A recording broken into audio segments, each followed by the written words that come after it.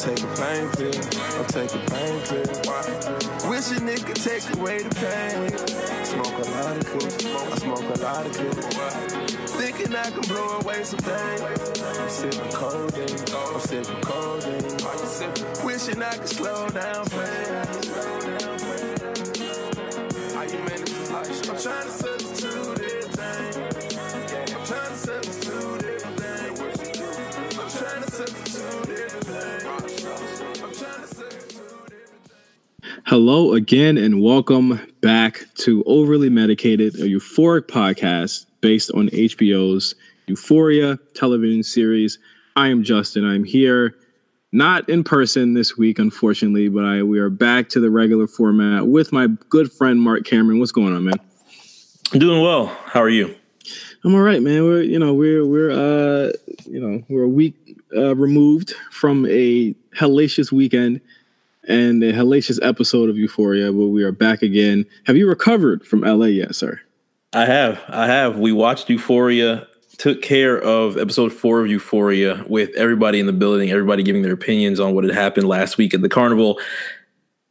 I couldn't click on HBO Go at 10 o'clock with the big. I never clicked on HBO Go so fast as I did tonight. I had the biggest smile on my face getting ready to watch episode 5. So as much as I missed LA, I was very ready for what's going down tonight.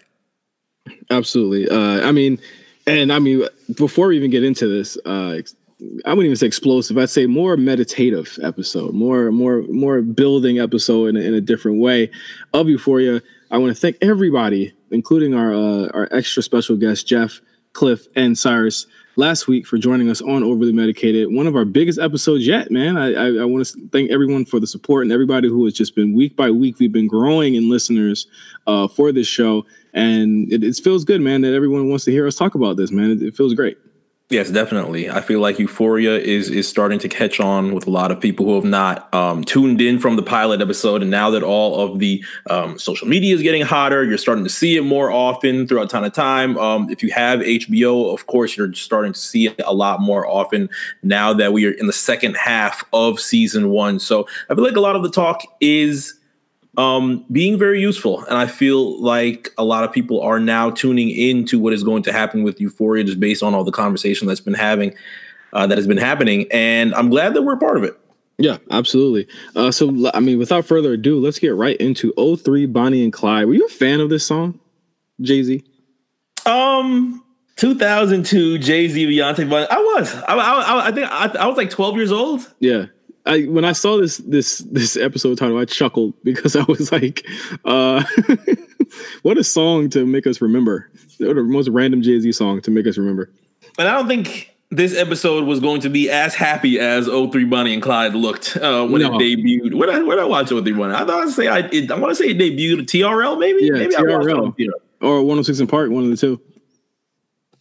So, I knew for a fact that this episode was not going to be as happy as Jay-Z and Beyonce were in 2002. Yes, no flamenco guitar at all. No. As we always do on Overly Medicated, we talk about all of these stories within the show as a thread. As you already know, all the characters in Euphoria, they do intersect with one another. This episode, more than a lot of them, they do all intersect and talk to each other in some way, shape, or form. We start with the least significant of the episode all the way up to the main event, which usually has to do with Rue or Jules. So obviously, of course, we're going to continue that. Well, in this episode, I'm going to talk about the least important. I mean, they literally got like 3 minutes here.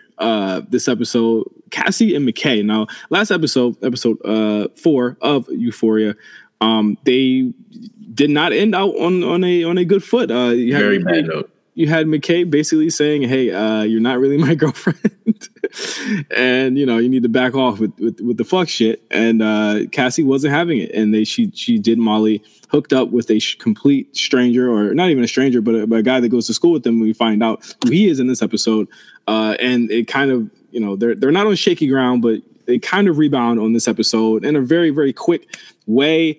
I have to say, and this is before we talk about episode 6 in any type of capacity, not a big fan of the storyline, I have to say. I need to have an honest conversation about McKay. Okay. Top 3 green every week. This has not changed at all this past week. I left episode 4 almost like a cliffhanger. Like you get the conversation between Cassie and McKay of what they had to deal with at the carnival, especially with McKay's internal thoughts that he now says out loud to Cassie. He doesn't really go into much detail about it, even though she asks him, what are you talking about when you say it's not like everybody's not aware? And we're just left with that. McKay just kind of dips. I want to say he just fucking goes home because he didn't do shit else after the carnival, while Cassie dealt with everything else that came with that. So I expected episode 5 to have a little bit more in depth of McKay's apology, and it didn't really go that way. We saw Cassie and McKay in the beginning of this episode as far as those two being on screen when it came to Cassie's conversation that I am a little bit cautious about because she's spreading this shit a little bit too much about Nate's photos that he has in his phone. Yes, and in the larger, in the larger sense of the whole episode, it is a Maddie episode. Let's just be clear here. She dominates this episode. I think I counted at least over 20 to 25 minutes of her this episode. And, of course, we're dealing with the blowback of her being choked out by Nate last episode. And I guess Cassie just kind of pops up and says, she's talking to McKay. McKay saying, I heard about what happened to Nate. That shit's fucked up. And then she says she found dick pics in his phone. And then it flashes to basically Maddie's, basically debunking the dick pic story. Never happened. If you talk about it, I'm gonna fuck you up. And then that's what it is from there. Like, I thought that was fucking hilarious. how did you feel about that? Like Maddie does she goes to a lot of character up and downs in this episode. We see her in a place that she's never been in the 5 episodes we've known her. Yeah, we've seen a lot of her youth in the very beginning. A lot of things that explained her mindset and how she thinks of things and approaches relationships, approaches friendships in general as well. But I feel like a lot of what had happened in episode 5 really threw her in a downward spiral.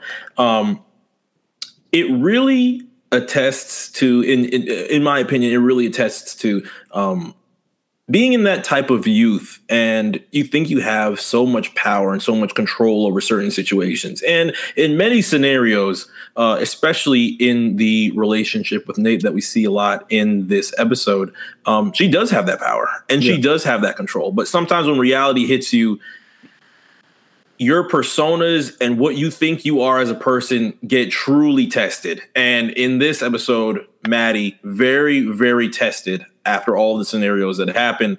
A lot of people that she considered friends, all of a sudden that is out the window. As you can see, Cassie's spreading this shit a little bit too much, and she's saying she's going to fuck her up if she continues to spread it. And amongst many other things. And we'll get to another one of her friends who also pretty much shows their true colors in this episode as well.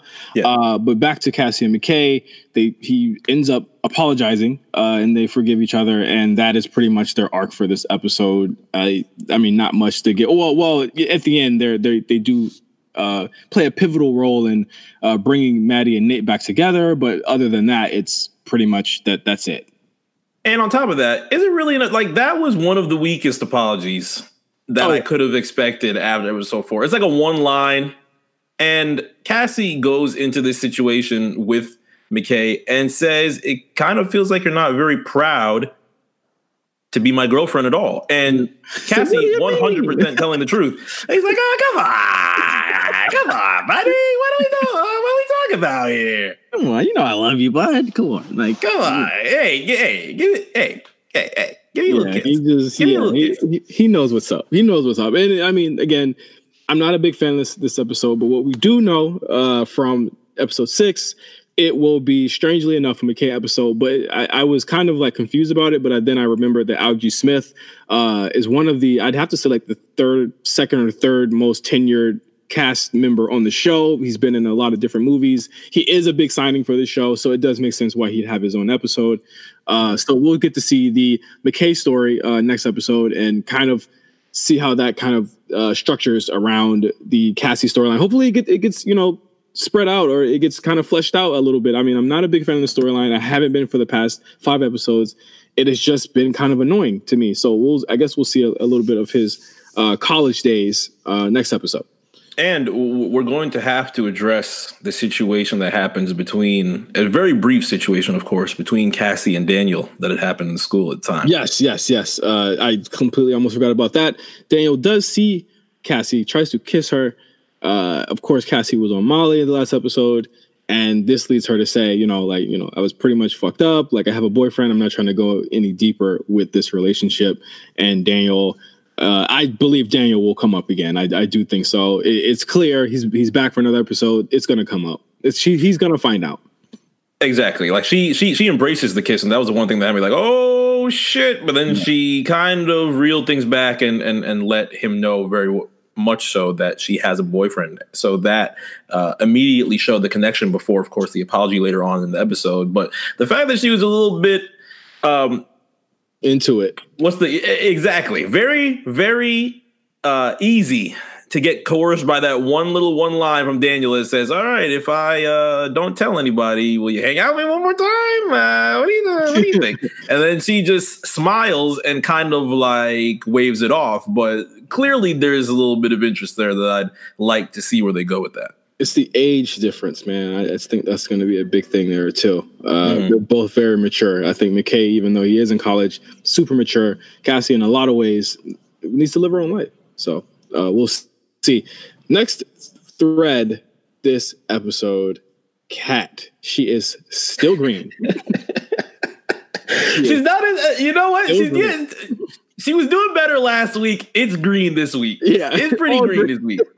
So still robbing niggas blind. Doesn't give a single damn about Ethan at all. I actually felt bad for Ethan this episode. We'll see. Well, we pick up with Kat, essentially kind of going through her thought process as to why she did what she did at the carnival the week before. Again, this episode is all blowback from episode 4, and she just imagined that she was the power that she had from having sex with Luke. In the carnival, we finally get confirmation that he did not shoot the club up. So I'm glad about that. Thank God.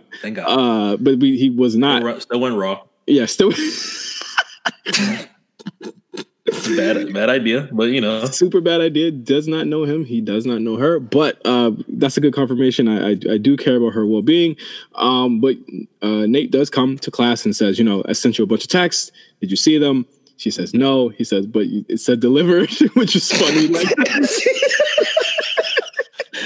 then he goes, "Hey, I try to hear this shit right now. Hey, we're in class. We're in class right now. I'm not trying to hear this shit." So I mean, Kat's still in her hot girl summer shit, completely. But the thing is, you still see Kat's hurt. It is clear that all she has to do is say what was up with that.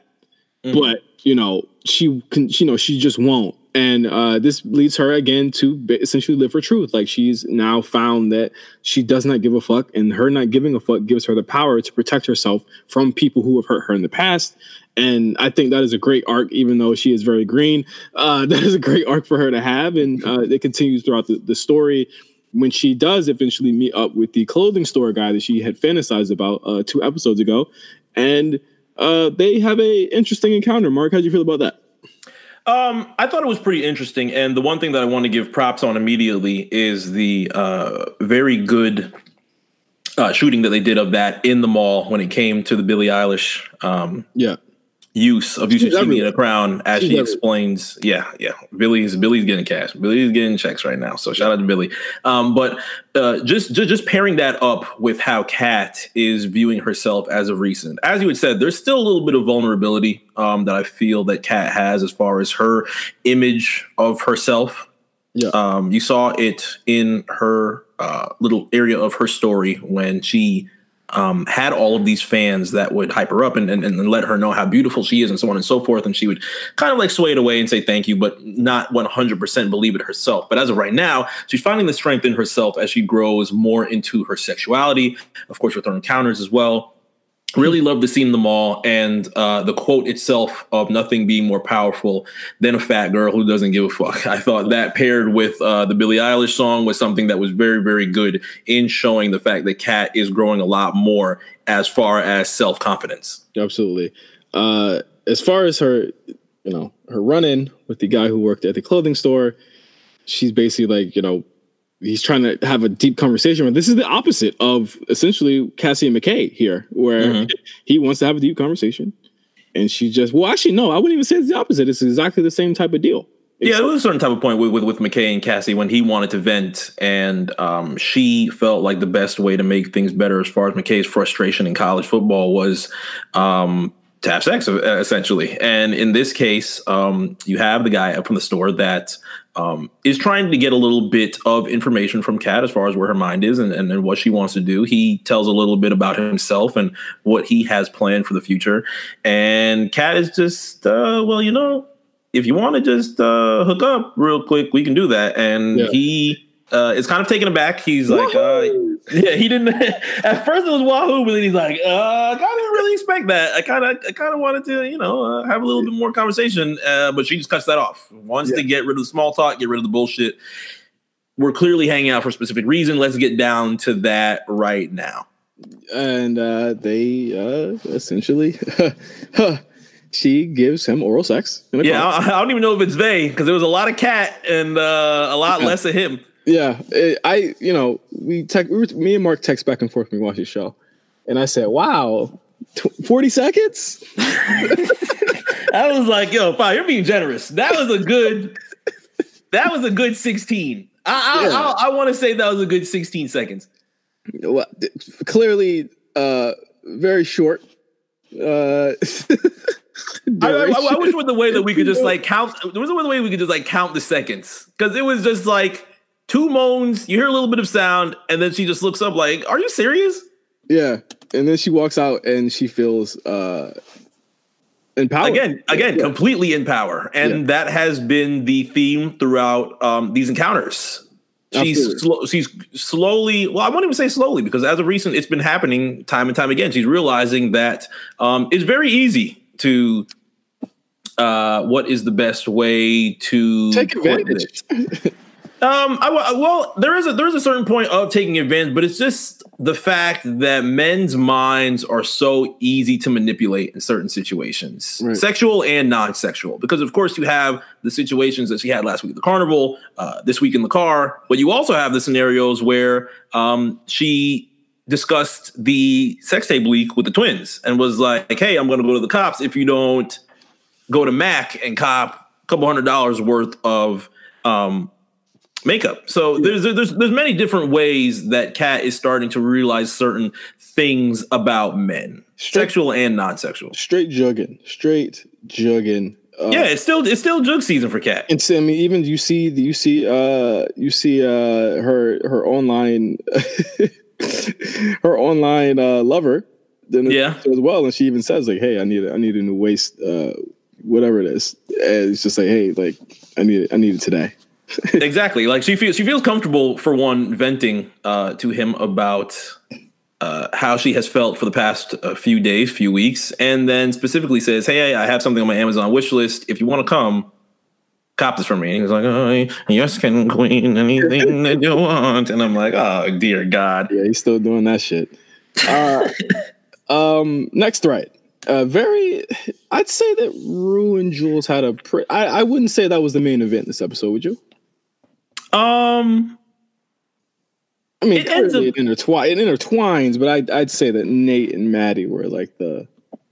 Yeah, it is.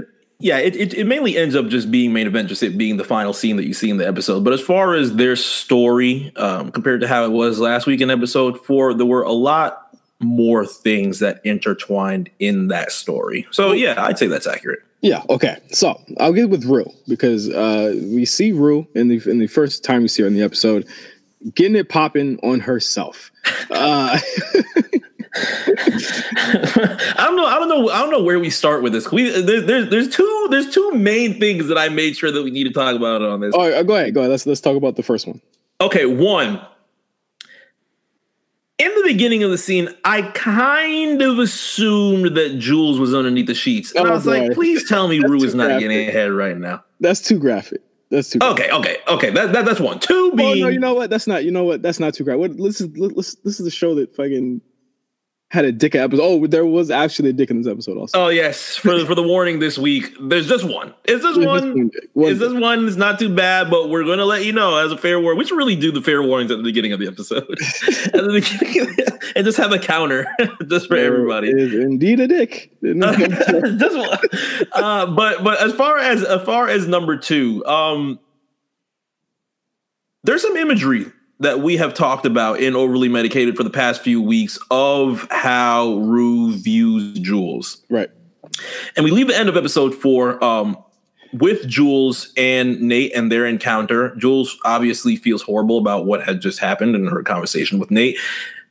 She goes to Rue's window, asks to sleep over, they kiss, she sleeps over, so on and so forth. And you start seeing Rue state at the beginning, once you see her, that fentanyl was probably the best thing that I have ever felt. Mm-hmm. And Jules is more than likely top 2. Yeah. And I said, oh, no. I immediately texted you and said, this is not going to end good. Exactly. Like, we have discussed the fact that Jules is pretty much a separate drug for Rue. And now we see it pretty much confirmed as she is masturbating in her bed. I've been saying this for weeks, and I said, yes, this is not going to end well. Yeah, it's really going to be bad for Rue and Jules if things end up not going in Rue's favor. And from what we have seen, just based on how enamored Rue is with everything that Jules does, it's more likely going to happen that way. Yes, absolutely. A large part of Rue's storyline this episode in her thread, not too much Rue this week, I must say. But there are a couple of big things that we do learn. Her mom knows.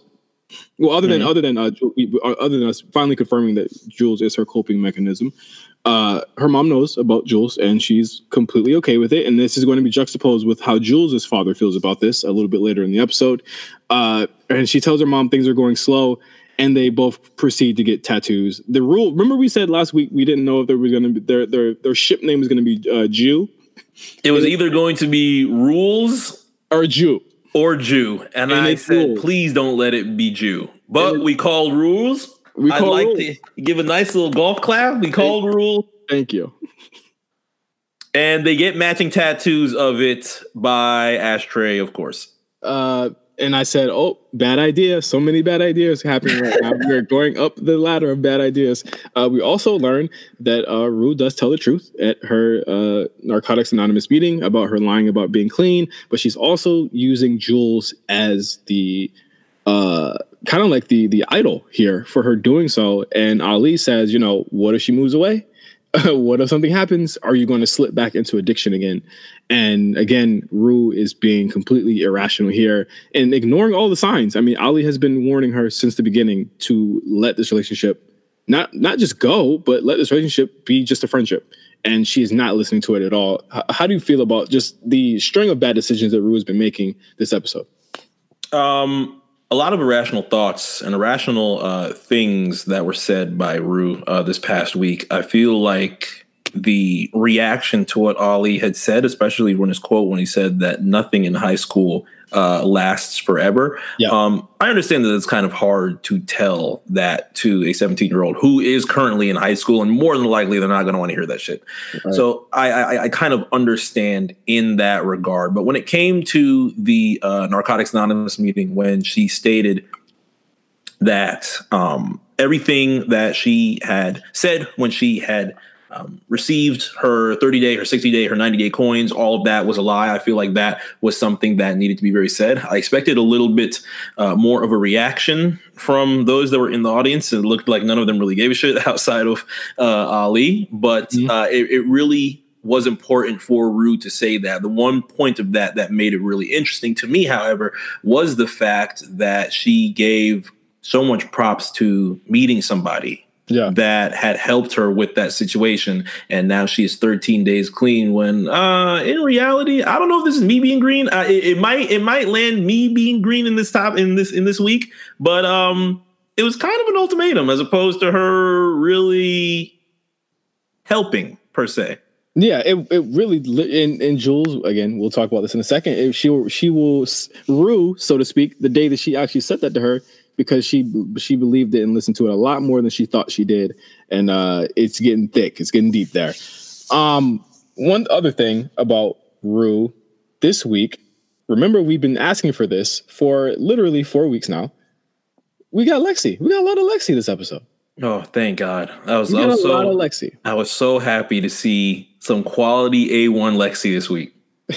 And listen, we're giving Lexi a lot of shit, but that's literally because we do not see her. But now we're starting to see a thread here with Lexi, and the looks that she gave Gia last week and Rue, so to speak, last week aren't just we're not just speculating here. I think we can confirm that there's definitely something going on with Lexi and Rue, and we learn more about it when Jules basically asked Rue. Well, first off, before we even get there, we have to discuss how this even came up for Lexi in the first place. We have to discuss something here. Okay, shout out to Lexi. Hold on one second. We're just going to put her over to the side real quick. Why is Rue asking Jules about body count?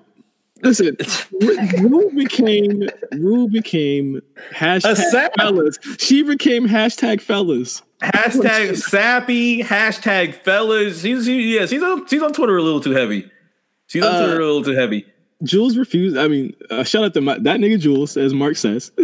Bro, Jules held it. I am ready to. Jules held it down so clean throughout this entire episode. Yeah, I have to commend her because anybody would have folded.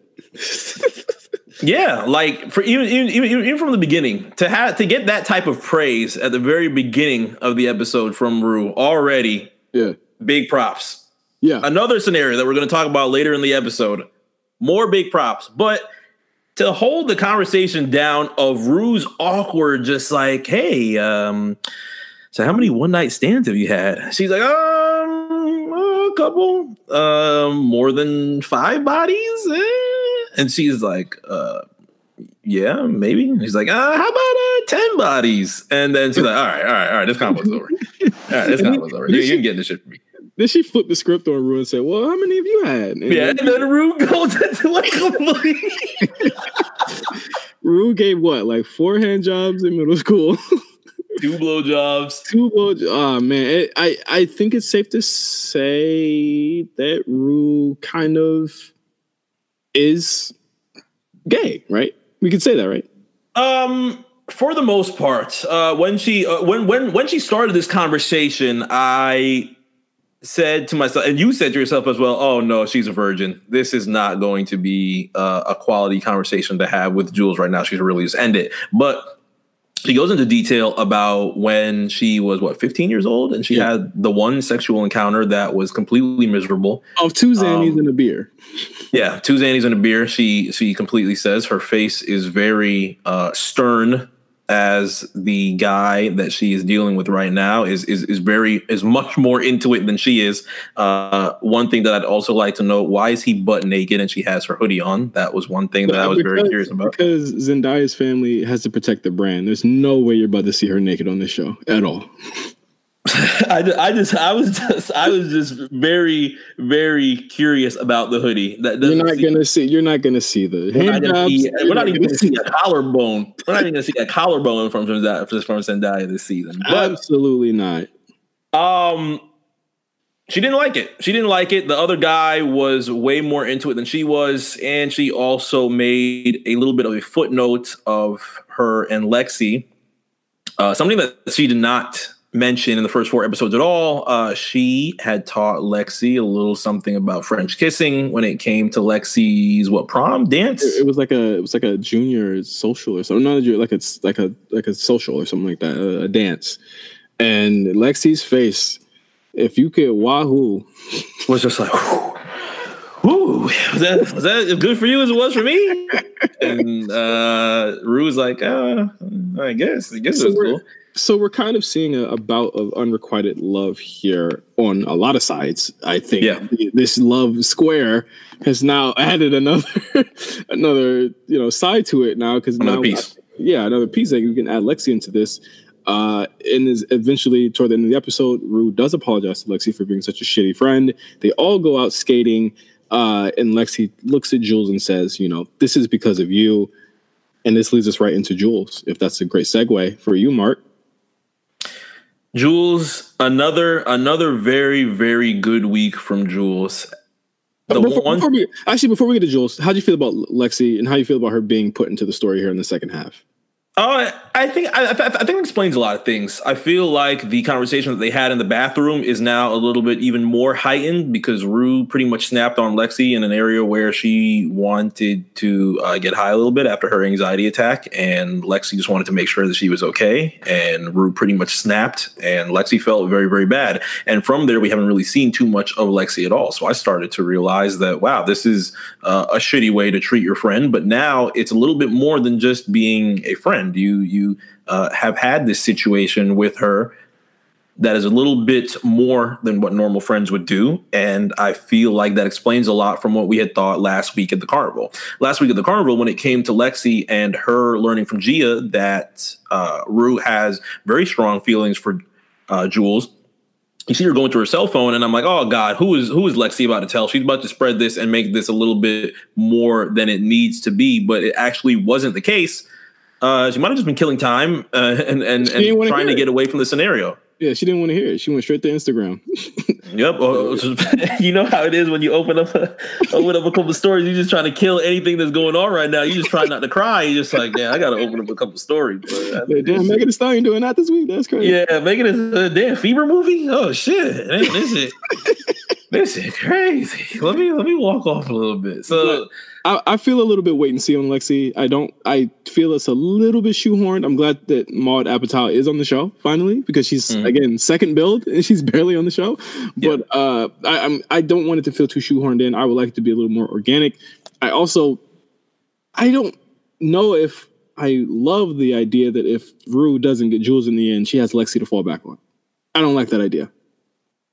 I think that it would be kind of corny if those two ended up together, honestly. I don't think Rue likes that idea either. But depending on how she really views these relationships, when it comes to relationships and viewing these things as an alternate to something that she's trying to stay clean on, maybe it might end up that way. Maybe Lexi might not be as strict about Rue's drug use as, say, Jules has been. Clearly, she isn't.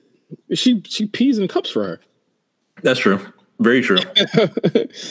Yeah, she pees in cups for her. But yes, let's get to Jules for the episode.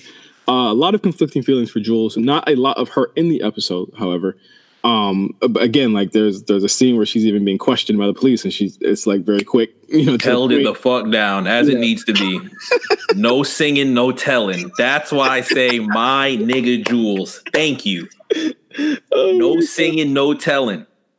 While everybody else in the school is saying everything that happened in the carnival last week, then you have BB completely saying that Nate's gay and so on and so forth. Then somebody else snitches and says, yeah, that's why at the house party a couple of weeks ago, she fucking slit her wrist. What are you talking about? You don't know Jules? And then Jules walks in.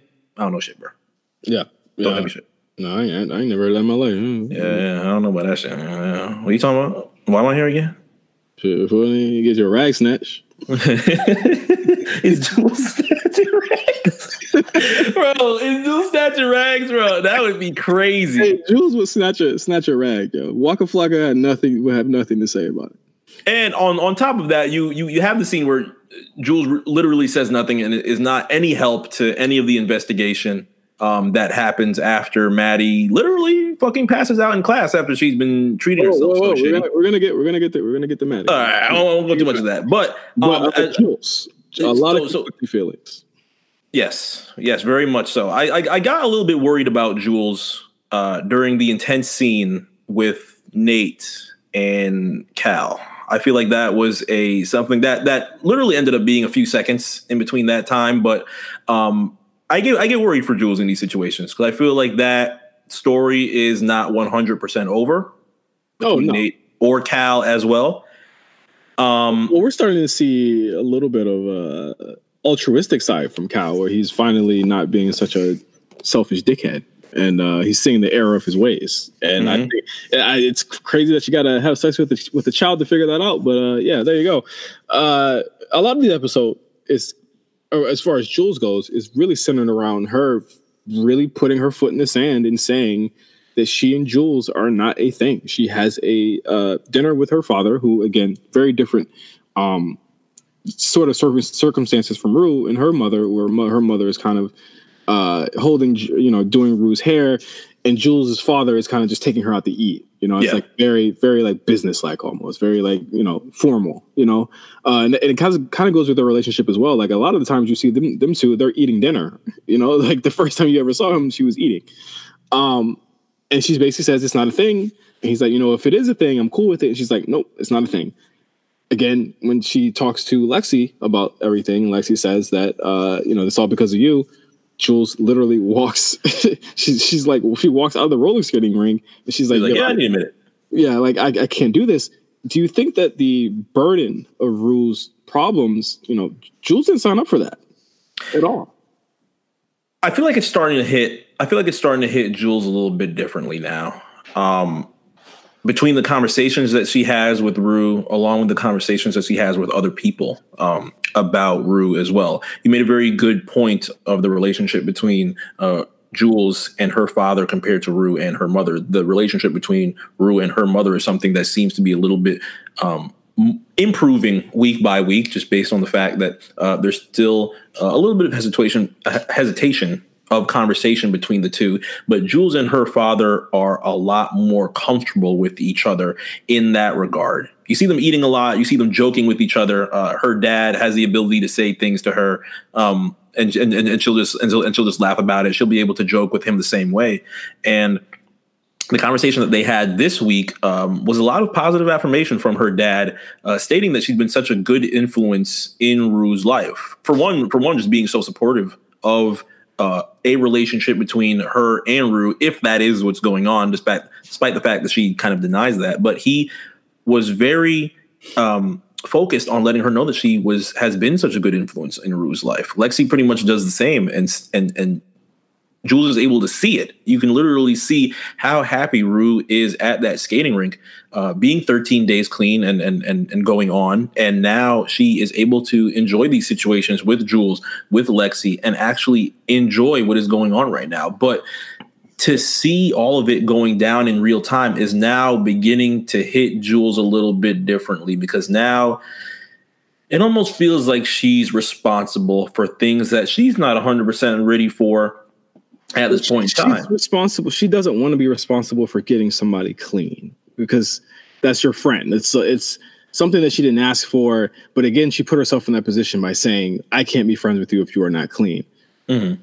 That is, to someone who has an addictive personality, the wrong thing to say, potentially. And I think, again, it's like the way that she talks, the way that she is towards Rue, it's like she doesn't really want to have that deep of a conversation. I was looking at those scenes like, wow, like it's a burden on her at this point. She just wants to be her friend. And you might probably disagree with me. I do think that she does have feelings for Nate. I'm gonna be honest.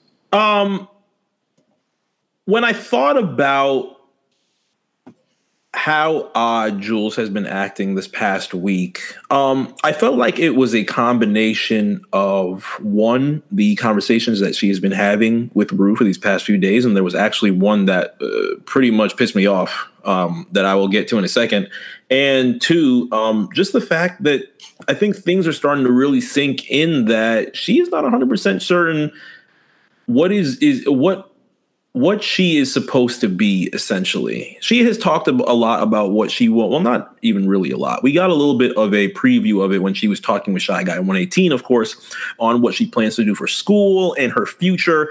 And I feel like that is going to start to become something that comes up a lot more, because Jules is a little bit uncertain of what is going to happen with that as opposed to what Rue is. And that's where the conversations start getting a little bit odd between her and Rue this past week. She said she wants to move to New York. Yeah, she's like, oh, yeah, she leaves. Yeah, I'll just pack up a suitcase and dip. And I'm like, bro, no, things don't work that way. Yeah, things don't work that way. And the one thing that upset me the most, as far as conversation between Rue and Jules, the stare off when they lock eyes between Jules and Nate, and she locks eyes between herself and Cal, and they walk off, and Rue's just like, hey, can we talk about you fucking Nate's dad? And Jules is like, bro, I thought you said we weren't going to talk about this. Like, I want you to not talk about this, period. Even if we fall out in the future and something happens, please take this to your grave. And in Rue's mentality, it's just like, wait, you think we're actually going to fall out? And she's not really thinking about the big picture. She's just like, hey, maybe they'll settle and they'll give you a lot of money and we can do some cool things together. And that's just what the fuck are you talking about? So when Jules is just like, bro, you're not taking this shit serious, and she walks off, I'm like, thank you. Yeah. Rue is very childlike, and I think Jules is a lot more mature than Rue can handle. I think that the lock eyes between the three of those is just like, there's a lot there, a lot to kind of glean.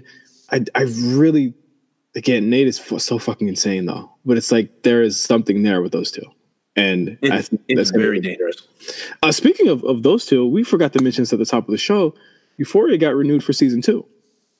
Oh yeah, shit! How do we forget that? and you know, if Euphoria is renewed for season 2, Overly Medicated is renewed for season 2.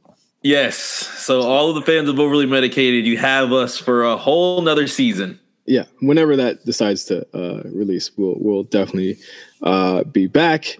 But that's Jules for the week. I think that, I mean, the biggest part of this happens within the Maddie Nate thread, which dominates this episode. Absolutely dominates this episode. We finally see Maddie's background. It's very easy to see why she is how she is. She, as a child, she did a lot of pageants. She grew up basically being told that, you know, her shit does not stink. But beneath the veneer of that is a very big cycle of a toxic relationship within her family and her personal life, and with the men that she chooses. She's basically lashing out to find the type of love that she does not get within her own family. I remember 2 episodes ago literally last episode, when I said that she walked in her house. We never even saw her parents. We only saw her dad sleep in the living room. And I said, that's interesting. They're never around. Yeah, like they're never around. And now we see why. And she just has a very tragic story of her home life that makes a lot of sense. But boy, oh boy, was she green in this episode. Very much so. And before any of the greenery even happened, I liked the origin of Maddie's story. Visually a great, great opening scene. Mm-hmm. And confidence, pretty much the opposite of what we had heard from Kat and her origin. This is a woman who was very well aware of her self-confidence at a very young age, and used that as she grew. Now, she gets clipped out of the pageantry after the child molestation cases and then things like that. But that ends up being something that's a little bit less important compared to what we see as far as her being heavily influenced by her surroundings, as well as her interests. She notes that her mom worked in a nail salon. She always saw grown women coming in, very rich, very affluent looking, kicking back and pretty much doing nothing, relaxing at a nail salon while her mom worked. And she pretty much wanted the same. She wanted the opposite of her mom as far as her life. You see her watching a lot of Jersey Shore. She noted, I mean, A1 television for one. So props to Maddie for being very well into early Jersey Shore. But which was kind of a little bit jarring to me, because I'm like, God damn, I was like 18 when this came out. She's like a little kid. What popped me the most was her being a fan of Ginger from Casino. And I said, holy fuck, that's who she is. That's what it is. in all caps, I said this on my notes. I said, that's who she is. Like, that is literally who she is. She's Ginger. And it kind of hammer home the fact, and very, like, again, the show has a tendency to be really good at points and then like hammer it fucking home for you when she gets the mink from Nate. And I was like, get the fuck out of here. Like, I did not like that. I didn't like that at all. I think Nate buying her the mink, it's like, how did he even do it? The fact that Nate could afford them. We haven't really heard too much about Nate's pockets. These past couple of episodes.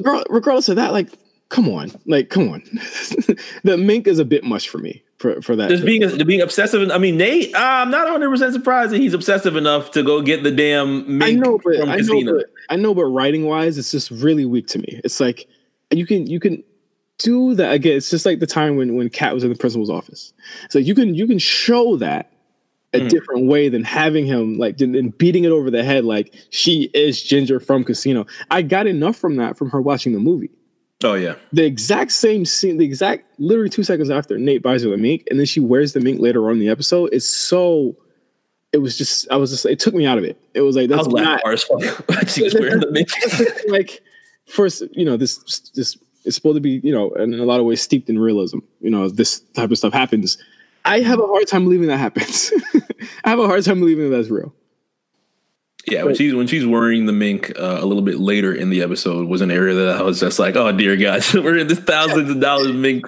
Yeah, it's humor. It comes off as like humorous, where this is a tragic thing. This is a tragic thing that's happening. It's a very humorous scene. It's very humorous and also like heavy-handed. When she gets the mink, it's like I'm not gonna get hung up on a fucking mink here, but I thought that kind of took me out of the flashback of it. But a lot of this signals the toxicity between herself and Nate, and the fact that these two for the whole episode are trying to get back, or she more than anything is trying to find her way back to him to show him that she really cares about him, and that pretty much fills up the whole episode with Nate on the other end, his father, Cal, basically saying, even questioning himself, in the hotel room later on in the episode, like, what have I done? Like, what have I done to my son? Like, I see it in him. Like, he sees the rage and anger in him, but he can't do anything about it. And the one thing that I knew was not going to get very far as far as Cal and Nate was his questioning around the time that Nate starts to realize that this is going to become serious. When the police pull him out of class. Now, before that happens, you pretty much realize that when it comes to Maddie and Nate, it's a really difficult conversation because the green part of all this is the fact that Maddie really loves the power that she has over Nate in general. Episode 4 literally almost ends as far as Nate's conversation. Her coddling Nate in her arms and just staring off, knowing that she has the 100% power. Mm-hmm. She loves the affection that Nate provides, the protection that he provides, and probably prefers the obsession that Nate provides over anything that she has more than likely seen in her life. And she gets more into detail in between that. But out of all of that, we learned that she's fucking capping. She wasn't a virgin at the time that they first had sex. Oh yeah. Rue tells a complete different story of what had happened in between that. And she fucked multiple guys around the time that they were having their numerous quote unquote breaks. I know you didn't like that break part. I mean, it's I feel like everybody's had that. I feel like everybody's had that break. I feel like everybody's had that break. Like that quick couple of, it might last like 48 to 72 hours until that text comes back. And then it's just like, all right, let's get it again. And then those breaks are expected at like 17, 18. Yeah. But again, she's having sex with like super older guys at this point. She's very much, again, searching for something that her parents do not give her. There's a scene where she's arguing with her mother saying, dad hasn't slept in that, he slept on the couch for the past, however many years. This is not what I want. Nate gives me a lot better than that, but she's not seeing the toxicity through it. And again, it's painful to watch. It's a very sad episode to see Maddie go through this and essentially, give up herself. I mean, there's a part where she's going off in the interrogation room. And I mean, shout out to Maddie's mom, by the way, MVP, for just basically saying, I know who did this and I'm pressing charges. Turn up. Yeah. Exactly. While Maddie is literally screaming, please don't fucking do it. Oh my God, we love each other. I was like, yeah, fuck that shit. Hey, press charges, Nick. Yeah. She knows who did it. Everybody knows who fucking did it. And, I love that. I love that scene. but also, you know, just the fact that she basically like, no, I'm not going to take off my turtleneck. She has this fucking turtleneck on because, as you mentioned earlier, all of the Molly that she took, all of her serotonin was missing, and she hadn't ate in days. So that's treating herself like complete shit. Yeah, we thought that she snitched, or she was going to snitch at the end of episode 4. But essentially, her own misfortune, her taking the Molly, is really what gave her away. They eventually tie her down to the table and take the pictures of her neck. Again, Nate's still lying, which is like, to me, and I said this to you, like, that's the easiest thing they can find is, you know, all they have to do is put his hand literally on, you know, a mark or a picture of it to see that the handprints are the same size. Like, I don't get why Nate's lying here. This could be very bad marks. Yeah, this could be very bad for him. And I put this in the notes. I was like, there is no way he continues to lie about this. This is going to come to a head very soon. It's very, very bad. But with Nate, this episode, again, he's suspended from school. And I mean, essentially his cow don't want to be a freak no more. And he basically sees the error of his ways. They suspended until the whole thing's over, and Cal doesn't even want to fuck anymore. He was just in that hotel room, just defeated. Yeah, bro. He in there with Chris Jericho. Chris Jericho. A horny Chris Jericho at that. Very, very too horny Chris Jericho. And he's just like, you know, I don't even want to do this shit no more. You know, I can't do. I mean, Cal thinks that he's got, you know, he gets called to the school in the beginning of the episode. He literally runs in and throws up because he thinks throws up for like 5 minutes. He thought Jules snitched on him, and I was just like, yo, why is it gotta take niggas literally having sex with a child to realize that you're fucked up? That's so crazy. He saw that school and started shaking. He's like, oh fuck, this is it, nigga. I'm about to fucking bro. I was like, bro, he thinks it's something else, but it was actually his son choking out his girlfriend. Which he's like, oh shit, thank God. But I mean, I've been on my breath. I don't know. I don't know if Cal is a redeemable person here. You really start to kind of like feel bad for him in a certain situation, but then you kind of remember how all of this guy here, there's a little bit of passive aggressiveness between how he treated his sons that kind of made it to be this way. And we heard that in the origin story of Nate. We haven't had too much information about Nate's brother, of course, but things are starting to catch up to Cal. And you want to feel bad about him in certain situations, but kind of don't. Yeah, no, I don't. I absolutely don't. No, I don't. I they're trying to make him redeemable. And I really cool. That's cool because obviously there has to be an adult that has a moral. You know, there's no one else's parents are that involved in the storyline. Is Cal? Obviously, he has to have a turn here. But again, don't make him redeemable. I think he's absolutely irredeemable. He fucks kids. Sorry. Yeah, I'm not really buying the, oh man, I could have sworn, you know, keeping a double life and keeping shit private. I thought that was how you got to do it. I was just like, are you serious? I was like, nigga. Yeah. And on top of that, the irony of him telling his son to stay leveled and stay calm while he literally still has vomit on his breath from hugging the toilet is something that was a little bit wild to me. And he doesn't fuck with Cupcake, which was a little bit horny. He heard the Cupcake. Horny Chris Jericho had all the tunes. Put on the Cupcake and started grinding. He's like, whoa, turn the shit off. What the hell? What is this shit? Cupcake. But essentially, the end of this thread of this episode happens when Cassie and McKay get text from Nate, and Nate basically says, tell Cassie to tell Maddie to meet me here. Download this app so that they can't track our text messages. Again, Nate knows how to do this all too well, and Maddie's not questioning it. But they meet each other at the end. Again, this scene is sad, but also a little bit heavy-handed. But Nate and Cal just miss each other at the hotel where he's going to meet Maddie at. And as he hugs Maddie, he kind of looks up like uneasy and unsure. The whole time, meanwhile, Jules is holding Rule. Again, still unsure and uneasy. These two are clearly not happy with where they're at, and that ends the episode. Man. Yeah. So much shit to take in. Yeah. So, I mean, so much shit to take in this episode. Obviously, next episode will be the Halloween episode. Of course, you got to have a Halloween episode. And it looks to be, by HBO standards, this is where these kinds of shows kind of take off at. So I would expect something very big next episode. I feel like there's a lot of different ways. I feel like there's a lot of different areas that they can go in this. Obviously, we've seen Maddie at her very, very lowest, looking terrible, looking slump, treating herself bad, literally stopping in the middle of the fucking freeway as soon as she gets a text from Cassie to go meet Nate. I feel like a lot of the conversations that she's about to have with Nate, along with what she had talked about with her parents, is something that they can go in a whole lot, and things are just going to get a whole lot more dangerous. We're going to see a lot of more McKay, of course, and hear probably his origin story.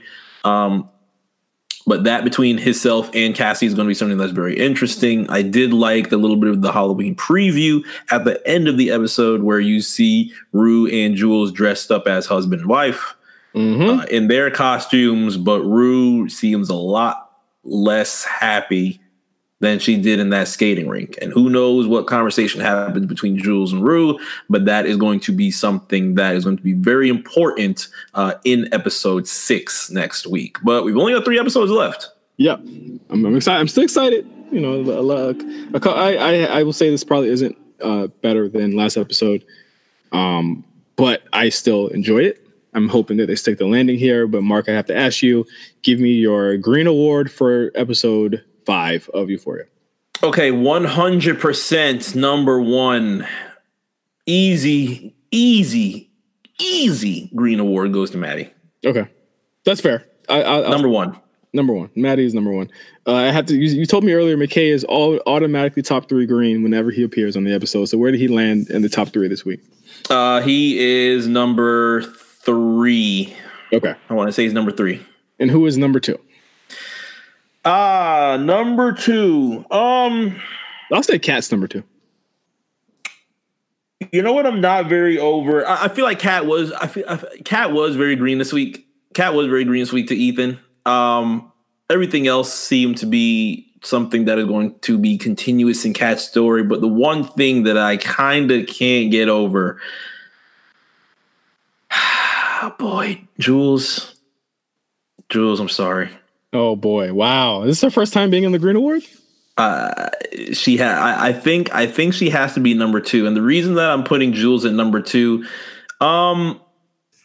things didn't go very well for Jules at the end of episode 4, and confiding in Rue, sleeping over, and then feeling the ways that you feel in certain situations. It's almost as bad, not 100% as bad or even more worse than how Rue has approached this relationship and been so enamored and pretty much very youthful in her thinking as far as just being in love with Jules. I feel like there's a certain piece of it.